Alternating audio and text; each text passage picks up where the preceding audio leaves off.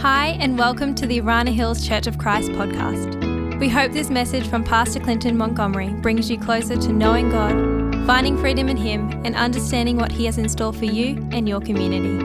To learn more about Arana Hills Church of Christ, head to aranahills.church. We hope you enjoy this message. Well, good morning to everyone. It is so good to be with you on the 27th of December. Can you believe it that we're almost at the end of 2020? I think it's been a year that's been beautiful and brutal. There's been moments that we've been forced to sort of huddle down in our homes. It's been a time where we rediscovered just what it means to connect with people close to us. Still remember our draw close strategy where beautiful things came out of us drawing closer to God, to each other, and to our streets. So we look back at 2020 with a deep thankfulness, knowing that God was in the midst of everything. But we also want to recognize that some people had a brutal year, that this was probably one of the most challenging experiences, not just for us, but for many people around our community and just thinking across the world. And we want to acknowledge that this morning and trusting that out of the brutality of some of the challenges that we've gone through, that something beautiful will come through. Still remember in the beginning of COVID that God spoke to us very clearly out of a specific portion out of Mark chapter 9. It's a story of a father who didn't have any options anymore. He brought his son to the disciples, asking them to heal his son because he kept falling into the fire, actually wanting to kill himself. And the dad didn't have anything, any way to sort of help his boy. And he brought him to the disciples, knowing that just earlier there was stories in the community how the disciples went into different towns and how they healed everyone. And I can just think how this father felt actually bringing his son that's been through those kind of challenges to the disciples, and the disappointment when nothing changed, when they prayed for him. And it sort of challenges us with the question, what happens when things don't work out as we planned it? And maybe for some of you, that's been 2020, that you had great expectations. I remember just planning my 2020, and a big part of that was going back to see my parents. Was so excited. I haven't seen them for quite a number of years now, and they've been through some really challenging health issues. My dad had a heart attack. My mum struggled through cancer, and a big part of me being a son and honoring my parents was the fact that I would have been able to see them, and then COVID hit. See, sometimes life just doesn't work out, and for this dad in Mark chapter 9, that moment didn't work out at all. And we hear the story as we read of how Jesus came down from the Mount of Transfiguration and how he entered this conversation and looked at everyone, especially the disciples, and said, "Where's your faith?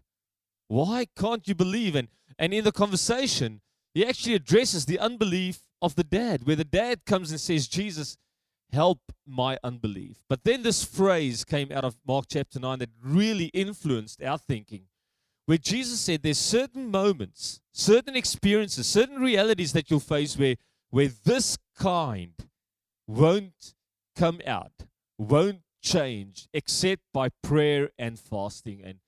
And I think we realized that 2020 was a this kind year, a kind like no other. I don't think any of us has been in a global pandemic before. And looking at what's happening worldwide, we're definitely not out of it yet. So thankful for where we are in Australia, but our brothers and sisters and family members and friends, there's people across the world still stuck in the clutch of this pandemic. So we're in a this kind moment, and we said to one another that this kind moment does three things. Firstly, it interrupts, and in the moment of interruption, it sort of brings a level of discomfort because we don't like to be interrupted. I think on times where I'm in conversations or maybe even watching something on television and someone interrupts me, it's annoying. And for some of us, 2020 has been annoying. But more than just the interruption, there's the disruption, where things change, not just for the moment, but for a longer period of time. And it's in this disruption that our sense of comfort, our sense of security, our sense of just living the kind of routine that we like living just becomes distorted. And it's not nice. Because so much of what we find our safety in, and what we have found our safety in, just thinking about walking to a shopping center to buy toilet paper, that was a disruption. Quite a number of things were disrupted. But it's not all bad, because the interruptions and the disruptions, we said, leads to discoveries. And that's something that I want to challenge you with, just thinking about entering into 2021. Maybe I want to ask you the question, what are some of the discoveries? What are some of the things that you felt during this year up until this point that you saw, that you experienced, things that sort of drew your attention, maybe a change of rhythm. Maybe God revealed himself to you in little moments, little experiences that was different to the way that God revealed himself before. In our hearts, we believe that moving into 2021 is going to be a year of great discoveries. We feel strongly that God is speaking to us about just the notion of new wine and new wineskins, that God is ready to pour more of himself, more of his glory, more of this, just the capacity of who he is into our lives, into our church, into our community, into our world. But it sort of necessitates the question, are we willing to allow God not to change the wineskin, but to renew the wineskin? And one of the things that I thought about that could be a good exercise in terms of exiting 2020 and entering 2021 is what if we thought about 2021 not as a year where we sort of leverage our expectations, this is what I want, but we enter with a sense of expectancy. See, expectation sort of closes the conversation. I expect this from you. But expectancy sort of opens the framework to say, God, we're not necessarily sure of what you're going to do, but we have an expectancy. We have a desire that you would come and do something different, something that'll open up more of our experience of you, something that'll show the world a greater revelation of your glory. And a part of that is sort of not entering into next year with the I want list. But have you thought about, maybe even thinking about entering into 2021 with a posture of prayer? Just a humility, saying, God, I want to create margin. I want to create space in my life for you to come and do exactly what you want to do in me and through me. And a big part of that, as I was just thinking about this service, a specific portion in Luke chapter 11 really got my attention. It's the portion of Scripture where Jesus teaches his disciples to pray. Speaks about the fact that Jesus and John taught his disciples to pray, but this is what Jesus, this is how Jesus actually taught us. Starts by saying, our Father in heaven. Now that little phrase should actually solidify our belief and our confidence that as children, we have a heavenly Father. There's certain things that God can do for us that we shouldn't and don't need to do for ourselves because we have a heavenly Father. And it's so beautiful because when we look at the life of Christ, Jesus actually showed us how to live in this world, in the challenge, in the confrontation, in the negativity, in the evil, with the sense of God being a Father. I love the fact that Jesus just outright says that there's so much that God actually reveals to him, and that Jesus never did anything without his Father actually releasing him into that. So thinking about 2021, It's my desire for me, but for all of us, to experience a year where the revelation of God as our Father would increase in our lives. That it wouldn't just be a theological concept, but that it would become a relational experience. That you would shift from loose concepts to relational experiences in your walk with God. Jesus says, our Father, and I love that. May God reveal himself as a Father. And in your prayer, if you start with that, if you start with my Father, our Father, and you don't have that experience at the moment, why don't you stop and say, God, I'm trusting in 2021 that you would reveal yourself to me as a Father. He continues to say that, our Father in heaven, hallowed be your name. I love that. Honor your name. Holy is your name. You know what's interesting about that? Is that God is our Father, but he's more than that. Just like I am the father to Talita, Nicole, and Michaela. But I'm not just a father. I'm a husband. I lead a church. I believe I'm a golfer. I'm a friend. There's so many different little experiences that we enter into. And God, in terms of who he is, revealed himself as a father, but he's more than that. He's also the creator of the world.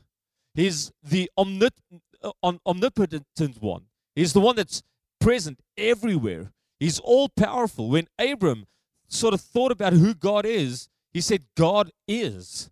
That there's no limitation to the revelation of who God is. And when we come with a posture of prayer saying, our Father in heaven, hallowed be your name, it actually opens up our experience to consider the fact that God is more than just our experience.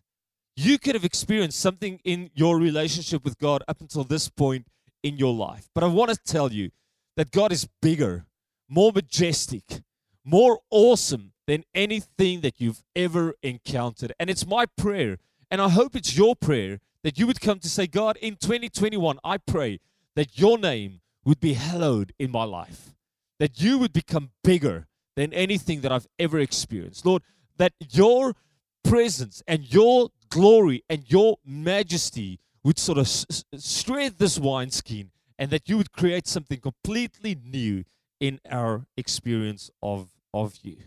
Our Father in heaven, hallowed be your name. Now this prayer sort of just goes deeper.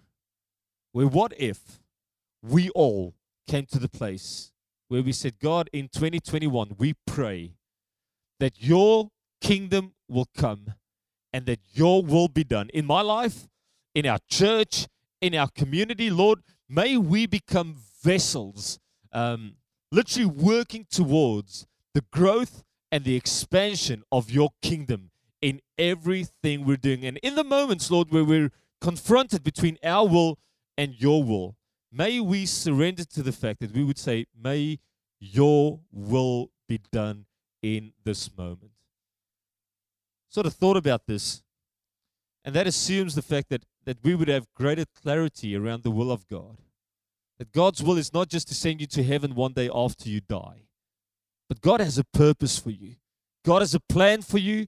God dreams about your Monday to Saturday, the moments where you engage your work, your family, your friends, your social circles, everywhere. God has a desire that his kingdom and his will come into fruition through your life. It's my prayer that we would have greater clarity, and more than just clarity, a greater desire to surrender in those moments, to say, God, not my will, but your will be done. May our experience on earth be the same as in heaven, where your kingdom and your will reigns supreme. Jesus further leads us, and he says, give us day by day our daily bread. Thank you, Lord, that irrespective of economic challenges and health pandemics and all the things that we sort of sit in, that we can trust you for daily provision. And we know there's moments where God doesn't always pitch on the time that we think it should happen. where His provision or His healing doesn't come through in the exact moment that we think it's best. Sort of reminds me of the story of Mary and Martha trusting that Jesus would be in time to heal Lazarus. And Jesus was intentionally late. Mary and Martha trusted Him to come to heal Lazarus, but Jesus had a bigger story. He had something better in mind. Jesus wasn't chasing a healing. He was going after a resurrection. He wanted to raise Lazarus from the dead. And I love that because Abram, in his experience, sort of comes to the conclusion that God is the one that can create something out of nothing, and God is the one who can raise dead things to life.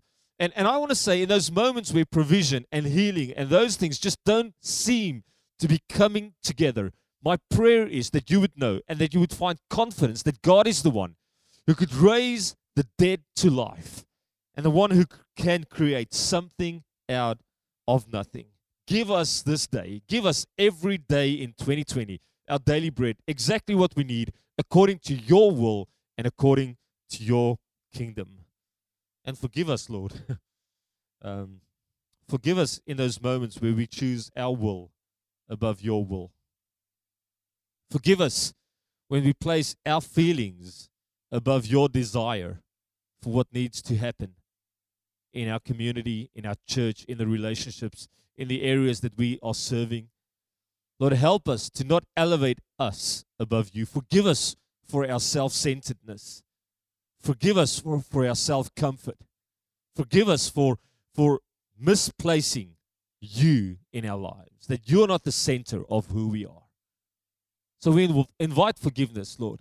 We invite you into those moments where sin becomes so attractive, before and after, that we would lead with a posture of repentance, inviting you to forgive us. And Lord, as you forgive us, may we search our hearts for the people that we need to forgive. May we actually ask questions, and may we explore just events and moments and things that's happened in our past where we know that we need to forgive other people, just as you have forgiven us, Lord. It's not just about forgiveness. We know that it's actually about loving people, that we forgive those we love. And it's our desire to say, God, we want to live in this posture where forgiveness is an outflowing of the way that we love others, that we would forgive everyone who is indebted to us. Jesus ends with this last statement. He says, don't lead us into temptation. We know that God can't tempt us.